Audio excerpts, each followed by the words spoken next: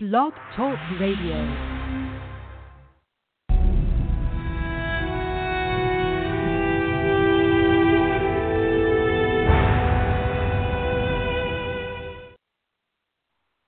Hello and welcome to Installment.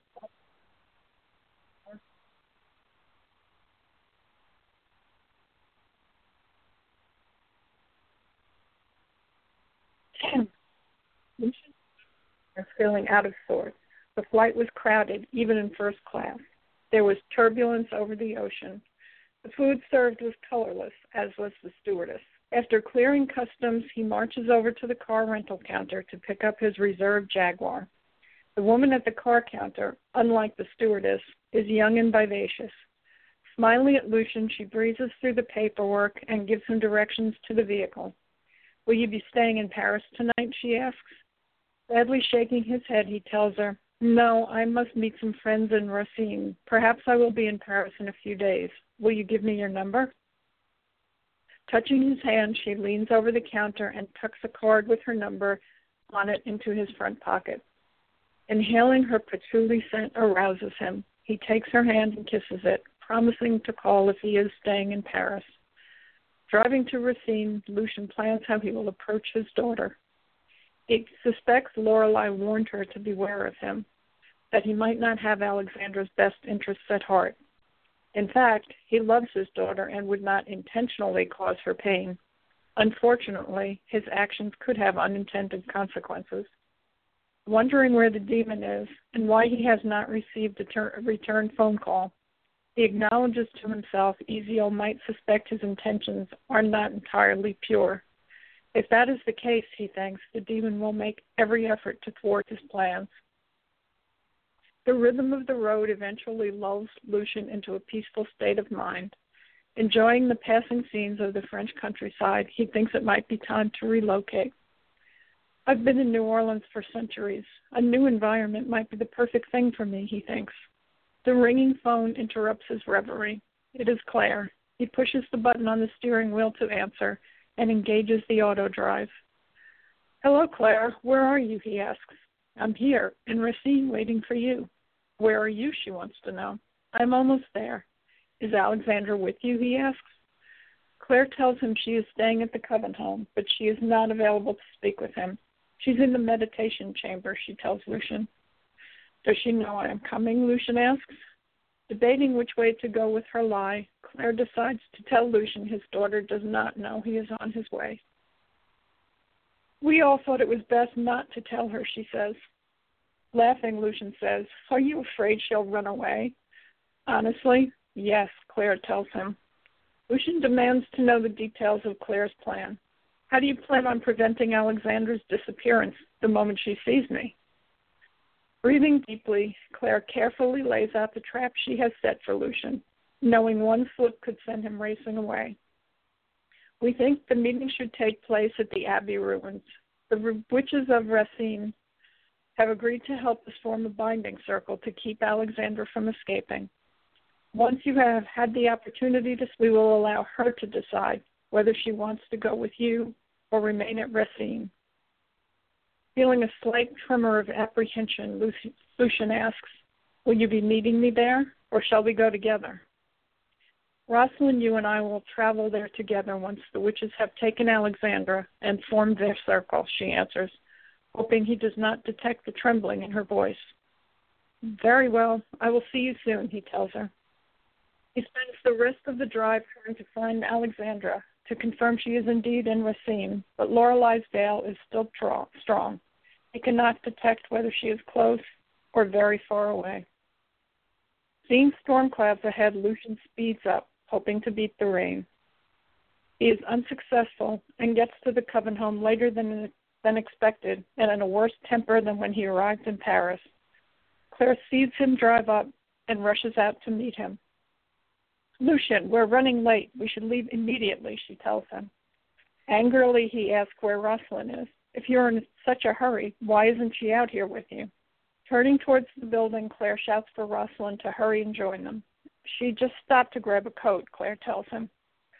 Rosalind rushes out the door, and the three are on their way to the ruins before Lucian has an opportunity to ask any more questions. It is a very short drive to the site. Arriving at the ruins, Lucian begins to have doubts. He feels Claire and Rosalind are nervous and distracted. Pausing to scan the area, Lucian doesn't see anyone else. No witches and no Alexandra. Taking his hand, Claire leads him towards the area where the circle has been created. Lucian sees the markings on the ground, the familiar symbols, and assumes they are for Alexandra. Entering the circle, he immediately realizes his mistake. The witches materialize all around him. He is trapped in the center, alone. Glaring at her, Lucian says, "I am surprised at you, Claire. You know what will happen once I am released from this trap. Enjoy your last days of existence." Before walking away, she tells him, "We will return when the gateway is reopened, and maybe we will let you go, if you promise to behave." The witches finish spinning the web, which will be Lucian's prison. Claire understands if things go badly and Lucian escapes, she truly could have only a few more days to live. Turning to Rosalind, she takes her hand, and they leave the ruins together without a backwards glance. Jake and Samir awaken to find themselves in a large room. Something has moved them from the spot where they lost consciousness, but they do not have any company in the chamber. There is a circular mark on the floor surrounding a beam of light. Markings on the walls accompany beautiful drawings depicting the witches who had once lived there. There are drawings of ceremonies and feasts, scenes of daily life. It is a priceless chronicle of early Anantan life. Spellbound, the two take it all in, moving from one exquisite scene to another. Hearing a sound emanating from within the beam of light, they turn towards it. They see the form of a witch materialize in the center. The apparition begins to speak. "I am Rowena, one of the explorers. We have built our coven home here. We have brought with us the knowledge you will one day need to reopen the gateway and journey home. If you are here, you know part of the answer. Bring the key to this spot, and you will find the rest."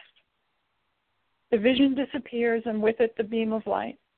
Frustrated at the lack of information, Jake shouts at the vanished witch, "We don't know part of the answer. We don't know anything." Samir reminds him they know Alexandra is the key, and now they know the lock is somewhere in Rosalind. "I feel the chapel will play a part in the final solution," Samir says. "We should return to the surface and continue our trip."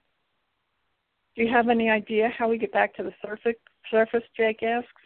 Pointing to one of the paintings, Samir says, "I think our directions are right there." The two study the images and see they are in fact a map of the coven home. The tunnel leading to the surface is off to the left. Once above ground again, Jake and Samir continue their walk to Rosalind Chapel. Approaching the building, Jake senses a presence, a familiar one. Turning around, he sees Alexandra. Rushing towards her, he reaches out his arms, but before he can reach her, she disappears. Turning to his friend, he asks, "What happened? What the hell just happened?" Samir answers he doesn't know, but suspects Alexandra's mind was reaching out, searching for Jake. "Now she knows where you are. She will come," he tells his friend. The two continue on as the late afternoon sun sets. The late afternoon sun sets the face of the chapel on fire. Inside, the multitude of intricate carvings covering every surface create the sensation of entering a three-dimensional sculpture. Subtle vibrations emanating from the stones have a dizzying effect on Jake. He reaches out to steady himself on the closest column. Realizing his mistake as the column comes alive with color, changing and shifting like a kaleidoscope, he quickly pulls his hand back.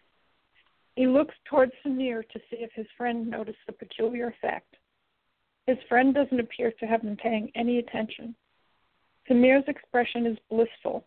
Head cut to one side, he seems to be listening to a symphony for one. Tapping Samir's shoulder, Jake asks what it is he is hearing. "The music of the stones, of life, of all creation," Samir answers. is present here in a way I have never experienced before. Shaking his head, Jake says, I can't hear anything out of the ordinary, but he places his hand back on the column to show Samir the effect. What do you make of that, he asks. Samir sees someone approaching and tells Jake to pull his hand away, saying, we are attracting unwanted attention. The man introduces himself as a guide and asks if the two have any questions about the chapel. Nodding, Samir tells him, I have heard a musical score was discovered encoded in the stones. Is that true? Yes, it is true. We have recordings in the gift shop if you are interested, the guide tells him, hoping to entice the two to leave. He feels uncomfortable in their presence, getting the sense they are communicating with the carvings. Hearing his thoughts, Samir says, don't worry, we're going to be leaving shortly. How did you... I wasn't suggesting you leave. Please forgive me if it seemed like that. It's just, we are closing in 15 minutes, the guide stammers. Tells the guide they will be gone in 5. He doesn't want to admit to Samir he finds the building disturbing. They walk hurriedly away, trying to cover as much ground as they can before closing time. Alexandra's consciousness is reaching out, searching for Jake. Finally locating him, she can see he is standing in front of Rosslyn Chapel. He senses her presence and looks towards her, rushes to meet her, not realizing she is only a projection. She can't understand why he is with Gregory's windwraith, Samir. Seeing Jake again leaves her shaken, trembling violently. Alexandra's last honest memory of him is from the night of the murder, the night Jake and Caitlin had kidnapped her. She is aware in the days after he had saved her life and cleared her name, but that has not erased the wound of his betrayal. Feeling love and hate in equal measure, her desire for him outweighs both. Her body is raw. The slightest touch of a breeze ignites her like flame on kindling. Closing her eyes, she conjures up visions of his naked body. So real, her fingertips throb in time with his heartbeat. She hears Elena's voice calling, reaching down into the deep well of her fantasy and pulling her out. Alexandra, wake up. You need to go. Magdalene has found you. I don't know how. I tried to cloak your presence, but she was able to see through it. We feel her spirit. She's almost here. Painfully banishing the vision of Jake, Alexandra collects herself and answers Elena. Thank you for trying. Please just protect yourselves. I'll be fine, she tells her as they share a parting embrace. She wonders if that is true. Will I be fine, or am I headed for my demise? Believing it is safe to return to Cadiz, she summons up a vision of the room with the red curtains. Opening her eyes, she sees the familiar surroundings. She races to the gathering room, hoping the witches will all be there. She finds Dawn and Oleander, but no others. What has happened, she asks, not really wanting to hear the answer. Wearily lifting her head, Dawn's face brightens when she sees Alexandra. Thank goodness, we thought you were lost to us, she says, rushing to Alexandra, wrapping her arms around the witch she had feared was dead. And it looks like we're running out of time, so I think that's it for this episode, and probably only be about another 3 more episodes till we get to the end. So I hope you'll join us all the way through, and that's it.